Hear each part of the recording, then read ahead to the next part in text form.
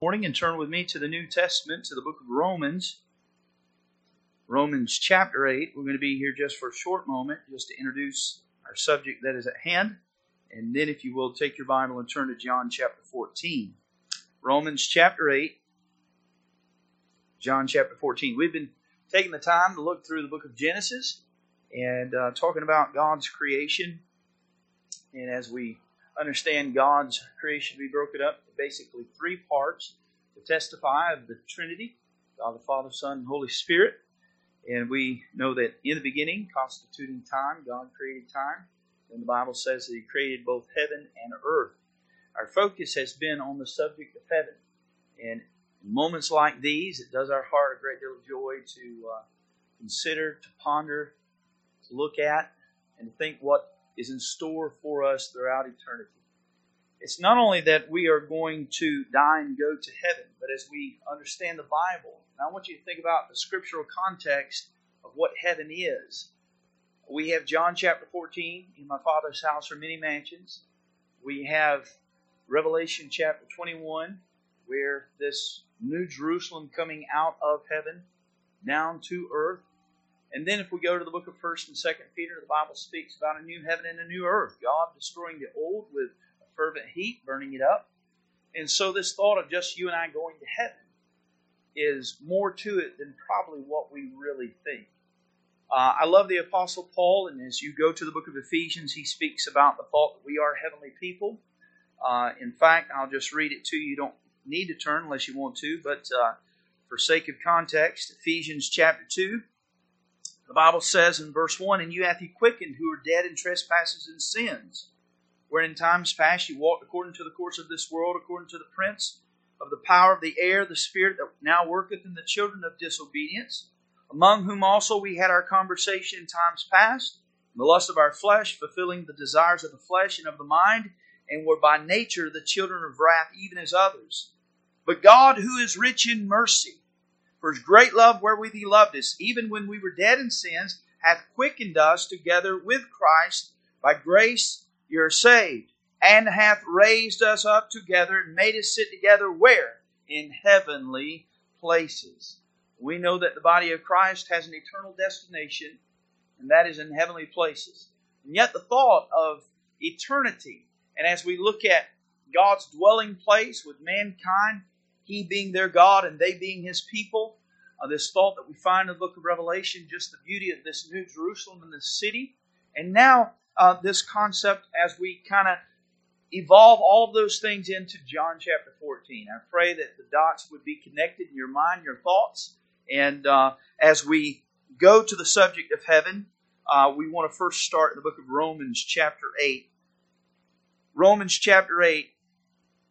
And we'll look in verse 17 and verse 18. If you find it, say amen.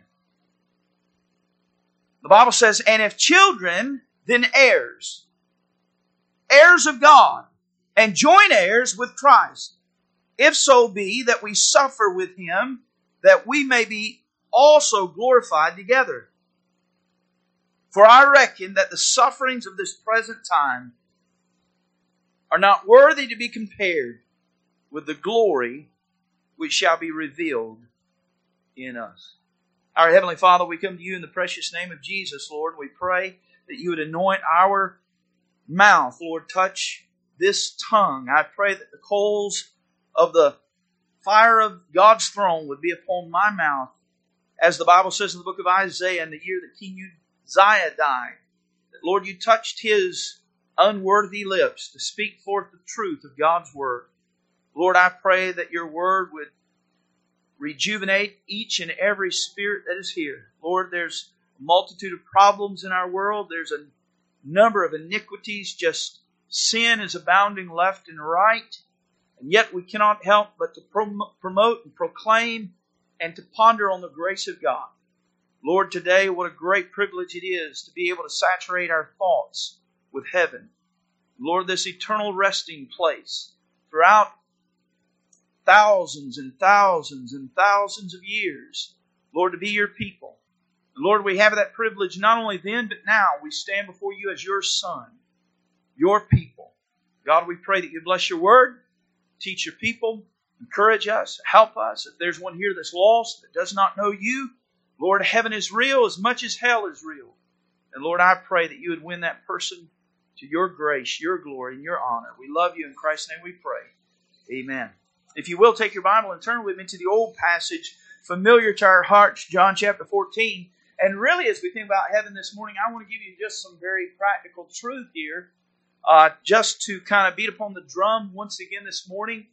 Probably today, Lord willing, will be the close of heaven. Then we'll be talking about earth and then going to Genesis specifically and looking at different parts of day 1, day 2, day 3, and talking about God's creation. But to kind of end this on a high note, as heaven is no doubt far above this world, and it's definitely heavenly and lofty. And I think that this passage, it definitely brings a great deal of comfort. It brings a great deal of encouragement. Brings a great deal of hope. And if there's anything that we have to look forward to, it's eternity with God. And in my own personal belief, as I study the Bible, I do feel that this is in correlation with Revelation in the thought of this New Jerusalem.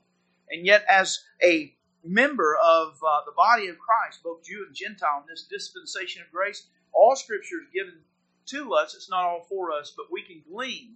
And as we think about eternal home, there's a lot of wonderful truths that can be applied to our life. All of this revolves around verse number 5. You know verse 1, let not your heart be troubled. Ye believe in God, believe also in me. But then we come down to verse 5, and here's the pinnacle of where the tip of the spear or sword, it really lies, especially in the heart of Thomas. And Thomas is no doubt a doubter. That's all he was then at this point. Maybe in many of your hearts and lives, maybe a few here this morning. There's a number of people here. It could be that there's one that is a doubter. Similar note to Thomas. Thomas saith unto him, Lord, we know not whither thou goest. How many people today disbelieve in heaven? They might think that there's some kind of fuzzy thought about heaven, but not in a tangible way. Let me just remind you that heaven is a real place. It is a real place. And Thomas saith unto him, Lord, we know not whither thou goest, and how can we know the way? Jesus saith unto him, I am the way, the truth, and the life. No man cometh unto the Father, but by me. What we find in verse 5 and verse 6 revolves around the subject of God's glory. Have you ever thought about God's glory? The glory of God? God's glory is the unifying goal throughout history. It has been the prime focus of God's attention. God's glory is the goal of all things. God's glory is the source and the sum of all full and lasting joy. It is the answer to every question. It is the hope to every darkness and gloomy day. It is the light and the sunshine that rays through the windows of our soul that pierces our life and gives us hope. And Thomas, he didn't know much about the glory of God. The glory of God is, number 1, revealed to man. Number 2, the glory of God is the standard for our conduct. Number 3, the glory of God is the supreme purpose for our life. Number 4, the glory of God is seen by faith. And then number 5, the glory of God is something that we all have come short of. Do you remember Romans chapter 3 and verse 23? For all have sinned and come short of the glory of God. At this point in Thomas's life, he's asking the right questions, but he's still a great way from God. As close as he was physically, he was so far inward.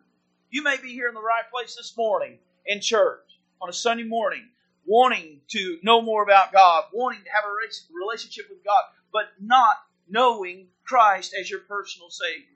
And this is the prime focus of our attention. This is the first place that we have to go to. I love verse 1. He says in verse 1, let not your heart be troubled. Ye believe in God, believe also in me. We love that statement, let not your heart be troubled. Are there a lot of hearts troubled this morning? Absolutely. You can't make this statement without ending the sentence in your life. If you want your heart not to be full of trouble, then what's the end of the sentence? Ye believe in God and believe also in me.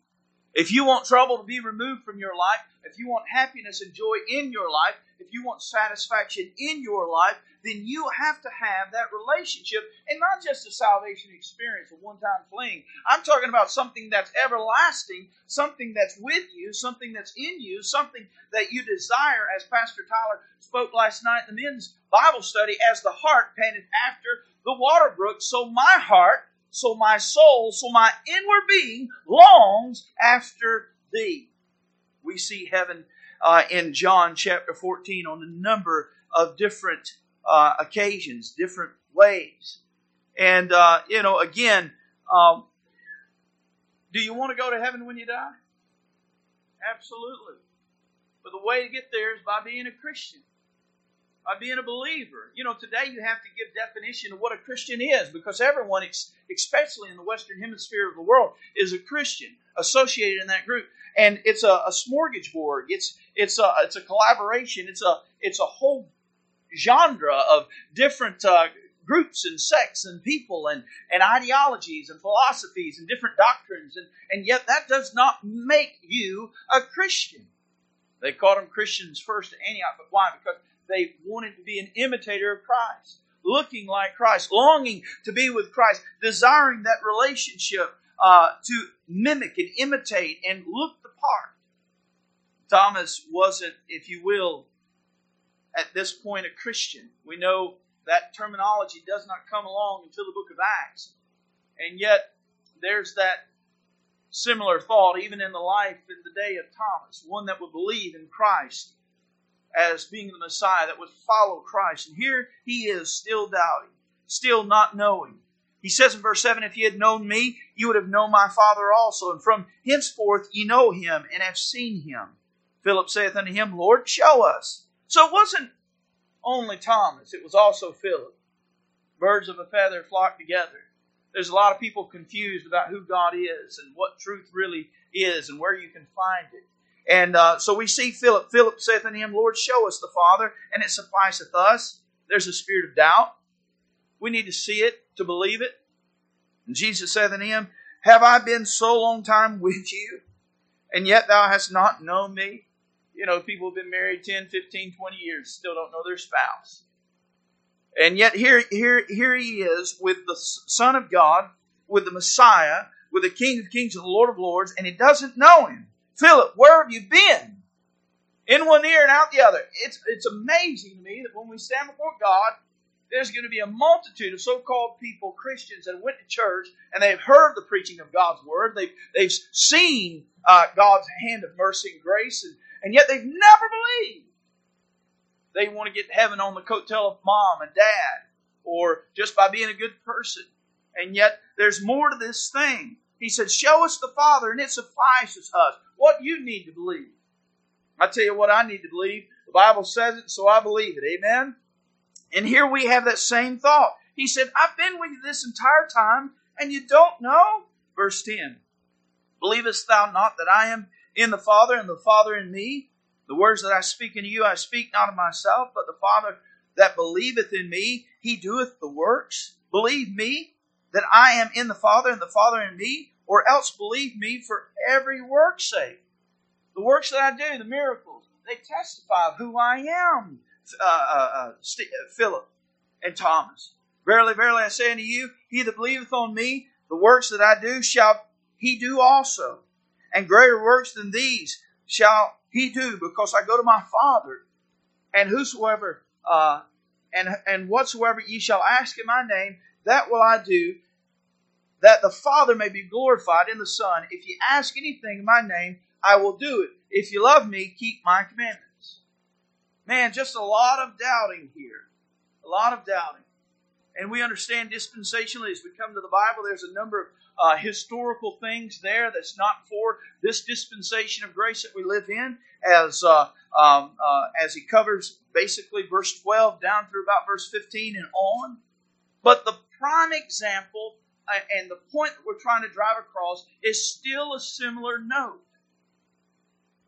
To get to heaven, you have to believe in Christ. You have to believe in Christ.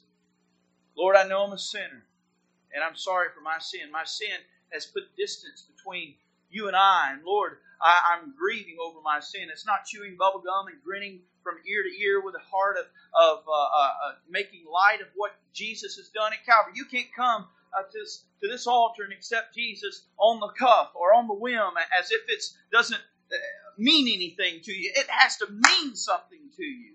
There's a lot of people that wrote their name down on a church little 4x5 card at the front of the altar, and they're no more saved than the Pope is. And it doesn't mean, you can have your name on the membership of 4 different churches if you wanted to. My dad was a member of the Presbyterian Church, the Church of God Church, the local Baptist church, and he said he was still on the road to hell. The church roll doesn't mean the same as the roll in heaven. Amen. And here we have this beautiful picture of comfort.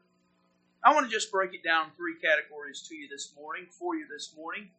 And again, as we think about all of this, it's possible because you and I, we become Christians. Number 1, there's the salvation of the Christian. Number 2, there's the stand of the Christian. Number 3, there's the sufferings of the Christian. Number 4, there's the strength of a Christian. And in my heart sometimes it does me a great deal of good to find that strength, and the strength is in the Bible. Have you ever been weak and weary? Have you ever been tempted? Have you ever been led astray? You know, it does our heart a great deal of good to go back to John 14 and to allow this to resonate in our soul this morning. Verse 1, let not your heart be troubled. In a world, the last 2 days I've stayed up till 1:30 in the morning just watching the news and all the riots and chaos breaking out everywhere, and police officers and National Guard, and at the White House 2 nights ago I watched, and these mob of people, the Secret Service had a wall of 20 to 50, 70 men, and they were forcing this mob of people, and the mob was taking bricks. Hey, we live in a world where they're taking bricks and throwing it out into a group of innocent men and busting their heads in and all kinds of stuff. And we live in a world of trouble. He says, let not your heart be troubled. Be troubled. Let not your heart be troubled. Isn't it good to know this world is not our home? It could be tomorrow, it could be today, it could be this week that the Lord returns. A lady said to me the other day, she said, well, Pastor, she's a Christian, and I was doing work for her up in Sanford. She knows I'm a pastor. She said, Pastor Nathan, I know that they've been talking about the Lord's return for years. And I don't know if he's going to come back now or not. And I get that, and I agree with her. But the way she said it was almost in the spirit of disbelief. You know how people sometimes, it's true what she said, but it's almost as if she's not looking, as if she's not awaiting, as if she's not longing for that. And, we were here at the men's Bible study last night. The other day we was talking about just all the things that are going on and just how the signs, you see so many different things that doesn't around us that are happening, if it doesn't prick your heart as a child of God, as a Bible believer, to look to the clouds, to think about these things. At least we know He's coming soon. And this morning it does our heart good as we think about these things, because it removes the trouble. It removes the fear. Don't be motivated by fear. And it's natural to be afraid. These Christians that say they're not afraid, as the Bible says, for God has not given us a spirit of fear, but of power and of love and of a sound mind. That doesn't mean that we're not afraid sometimes. We're not invincible. The virus does attack Christians. But the joy here is that we don't have to allow this in our spirit to take the reality of heaven away from the joy of our salvation. We are not ending in the ground. Life is not over at your death date. There's a place that we have to look forward to. I want you to look with me here in verse number 1. Let not your heart be troubled.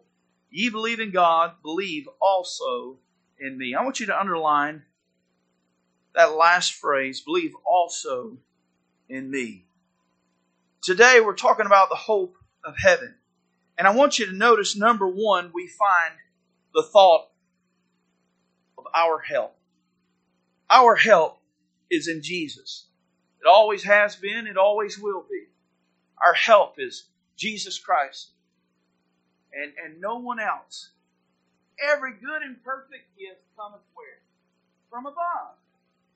If God would intervene in some supernatural way in your life, whether it be through medicine, maybe a child somewhere in Indonesia in a village received medication for some kind of bodily injury, or even here in the States, that is God's goodness in your life, in that person's life. Everything that we have in life that God that is of a blessing, that is God's doing. Does it not sunshine on the just and the unjust? God loves each and every person, and we find that God is the help for our life. He is the help.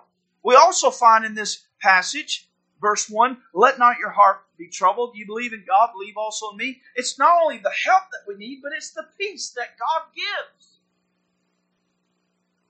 To be still and know that I am God. To go through a world of chaos and men despise you, despitefully use you, and yet it's because they hated Christ and therefore they hate Christians. And yet to bear those burdens. Again, let me remind you of what Romans says. Romans chapter 8, as we read it just a few moments ago. He says in verse 17, and if children, then heirs, and heirs of God, and joint heirs with Christ, if so be that we suffer with Him, that we may be also glorified together. For I reckon that the sufferings of this present time are not worthy to be compared with the glory which shall be revealed in us. This is a moment, and this moment's going to pass quickly, sooner than we think. It's going to be over. And what we have to look forward to is heaven. Have joy in your heart. Have peace in your heart. Have purpose in your heart. Know that God is trying to do something in your life. He says, let not your heart be troubled. You believe in God, believe also in me. There's peace. You know, I told Brother Tim Ramel last night that I was grateful as I've just been watching the news over the last few days of living in a country setting. Grateful for that. You know, it could have been. You know, I didn't have to. God's goodness was in my life when He allowed me to be raised in a Christian home. God's goodness is in our life to be able to allow us to come to church today. This is God's goodness. To have clothing on our back, to have food in our bellies, to have a job. You know, someone, my uncle, he was talking to me the other day, and he's lost. He and my Aunt Joy, they're lost, and sweet people, and they've been out of a home for probably 8 months. Their house burned up this past November, and for the last few months they've been building this new home, and praise the Lord, he's really excited.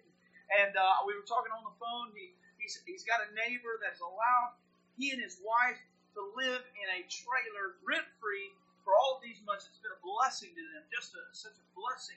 And he said, we're so excited. And she was talking about the colors of paint on the walls and all these decorations and things that she's been doing in the home, and just really excited. And then they said, but Nathan, you know, there's a lot of people that's worse off than we are. It's, you know, you can find someone stronger than you if you look around. You can find someone worse than you if you look around. And through all of that, I have to say that what we need to do, as Paul said, is to be content, whatever state that we are, and to thank God for His goodness in our life. And this is a passage that brings joy back to our heart. Peace. Number 2, if you look in verse 2, in my Father's house are many mansions. We see, first of all, the help, but we see, second of all, the home. He said, in my Father's house are many mansions. Many. Under the umbrella of God's home. His provision. I go to prepare a place for you. This is God's doing. All because of God. Throughout eternity. All because of Christ. What Christ has done for us and in us. And yet there's an eternal home. Not only is there new peace in verse 1, but there's a new place in verse 2. Can I just remind you that we are talking about global warming. We're talking about World War III. We're talking about constant chaos, racial issues. We're talking about disease. We're talking about a limitation, deforestation, a limitation with food, a lack of pure oxygen. And so I've been to Beijing where literally they wear a mask 24/7, and it's not because of a virus, it's because of the air pollution in that city with so many thousands, millions of people. And even scientists are talking about global issues, how the greatest thinkers of our world are thinking that we have to go outside of this earth to a planet to find some kind of hope for humanity and the survival of humanity. This is not anything new to any of us. We've heard this stuff for the last 5, 10, 15 years, right?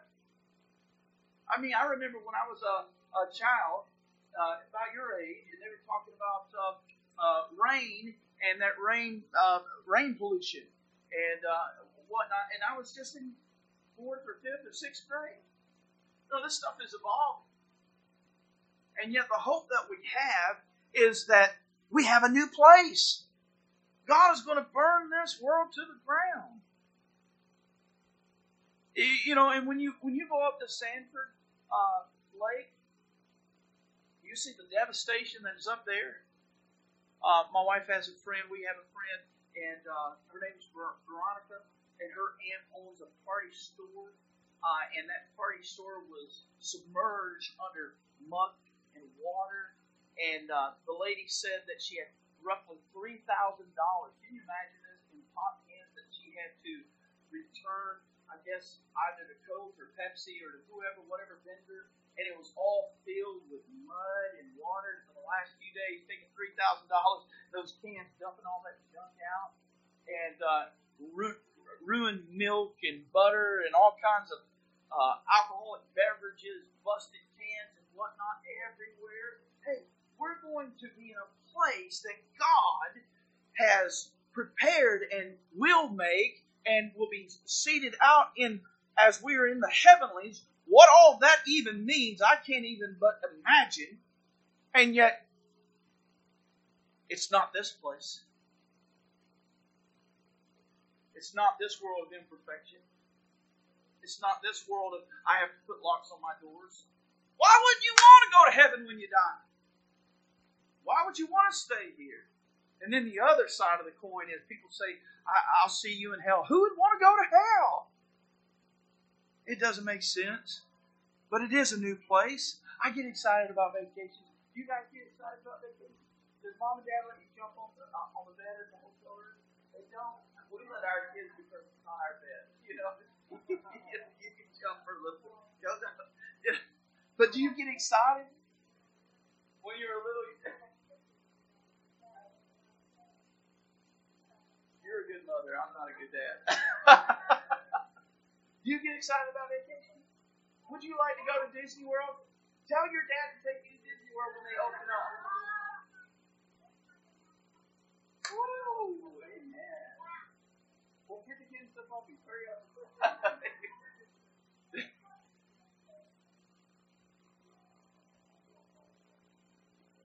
Hey, those are good places. Those are very good places. Do you get excited when you go to a place like that?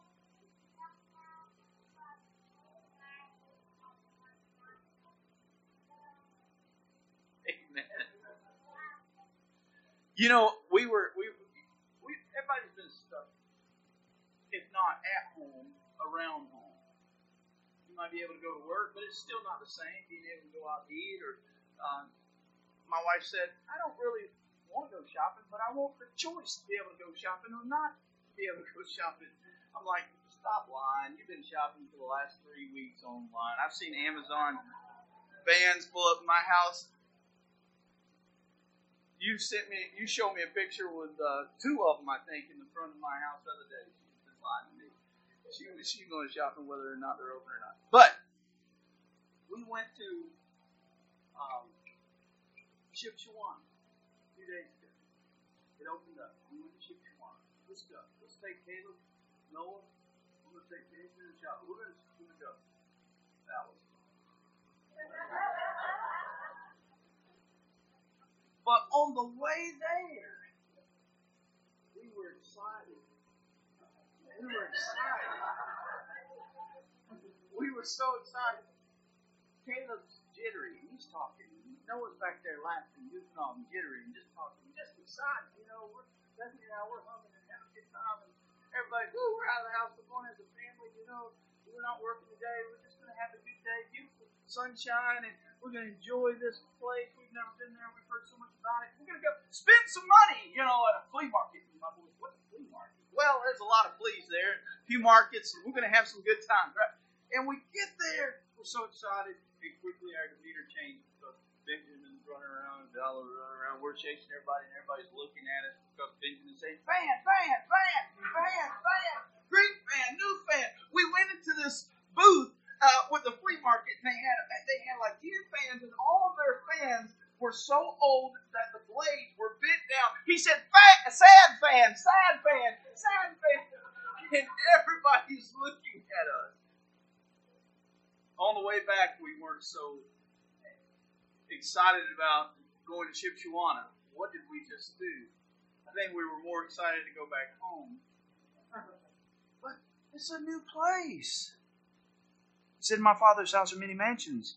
If it were not so, is Christ a liar? Does he tell the truth? If it were not so, I would have told you. We see this home. It's not just a mansion. He says, in my Father's house.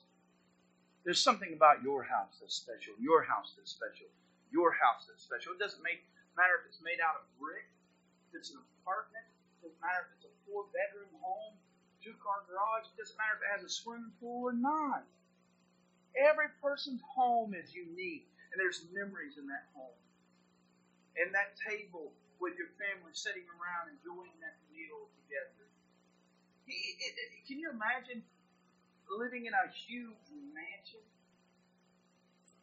and it being empty and hollow and filled with all kinds of things that there's no life and joy? That's not what heaven is. It's luxurious. I mean, we've read Revelation.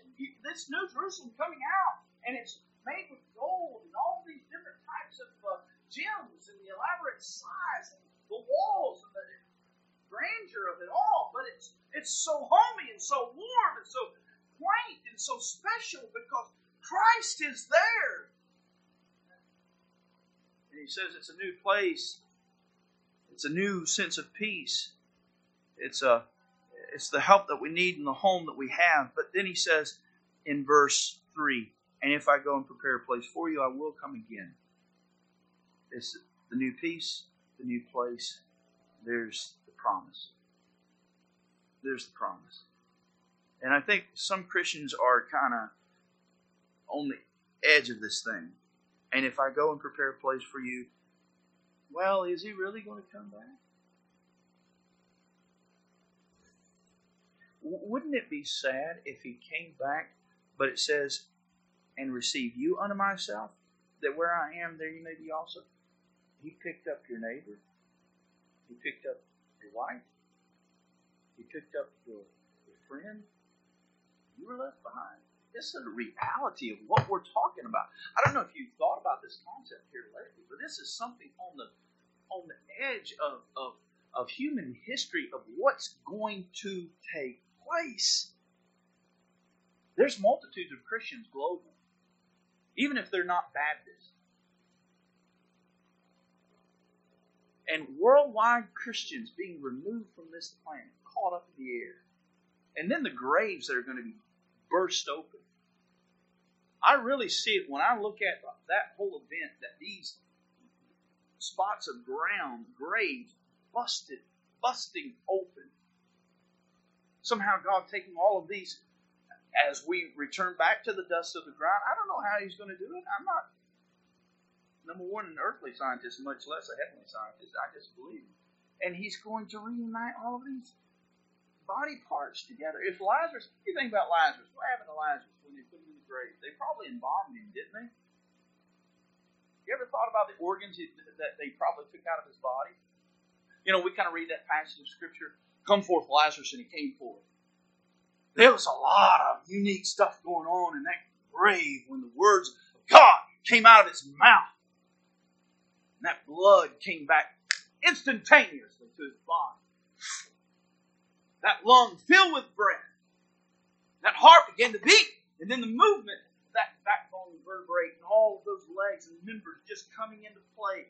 And God bringing... There's going to be some unique things going on.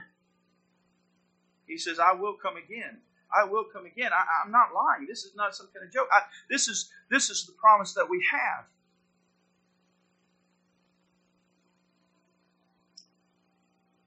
If you look in verse 4 through verse 6, and we'll close, here's the plan. We have the peace, we have the place, we have the promise, but we also have the plan. We see that Jesus is the help. Jesus has created a home. But we also know in verse 4 through verse 6 that Jesus is the hope. And whether I go, you know, and the way you know. Well, that's good to know, isn't it? Have you ever tried to follow someone who's kind of lead foot? And you're not so much a lead foot. You know, you're going 15 miles away and they're getting on it. And you're thinking, well, I don't want to get pulled over. But you got to stay with them, right? It's good to have GPS. It's good to have that final destination, isn't it? He says, and whether I go, you know, and the way you know. Thomas saith unto him, Lord, we know that we know not whither thou goest, and how can we know the way? GPS, God's plan of salvation. Amen. Get on track. Punch in the right concordance. Not concordance, coordinates. The concordance is in the Bible, the old back of the Bible. Amen. Verse 6. Jesus said unto him, I am the way, the truth, and the life. No man cometh unto the Father but by me. What's the plan? There's three things about this plan, three questions that you need to ask. How can I be saved? And that's answered up by Jesus saying, I am the way. We look in verse 6. Jesus said unto him, I am the way. How can I be saved? Do you get that? How can I be saved? That's not what Thomas is asking. Verse 6, verse 5. Thomas said unto him, Lord, he's asking. Jesus said unto him, you ask the question, you look for knowledge. If you want the light, God's going to give it to you. He's going to reveal it to you, is He not? You want a relationship with Christ? Come and dine. What did He say to the woman at the well? If thou would have knew who it is that asketh thee to give me a drink of this water from Jacob's well, who I am, we'd have a different conversation. You know, even in our prayer life, I think sometimes we're limited in what God does in our life because we don't come to Him. We don't beseech Him. We think about it. We talk about it with other people. We might try to act upon it. But how long has it been since we've talked to God? Praying and asking and having faith. And Jesus said, I am the way. How can I be saved? Here's the way, Jesus. Here's the second question. How can I be sure? Jesus saith, I am the way, the truth. How can I be sure that heaven is real? Jesus said so. He's the truth. How can I be sure that there's eternity and there's life after death? Jesus said so. He's the truth. How can I rely upon the Bible? It's just a book filled with words. And there's lots of good principles. This is not just a book of words. It's the Word of God. Jesus is truth. How can I be sure? Three questions. How can I be saved? How can I be sure? And then third of all, how can I be satisfied? What does He say? Jesus said unto him, I am the way, the truth, and the life. Life. There's a couple of ways you can think about the word life. Living, be alive. But have you ever thought about, man, that guy's got life? Jesus is the life. You want the life? Get a hold of Jesus. And what are we trying to end this heavenly note on? Just a glorious thought of what eternity is going to be like. I know that Jerusalem and earth in that eternal realm, that new Jerusalem, new earth, and And then that new heaven is going to be so miraculous and so unique. And the Jews being an earthly people and their domain here, there, then. And we, as Paul says, in the heavens. Already, look back at Ephesians chapter 2. Look at this. This is our present condition. He says in Ephesians chapter 2.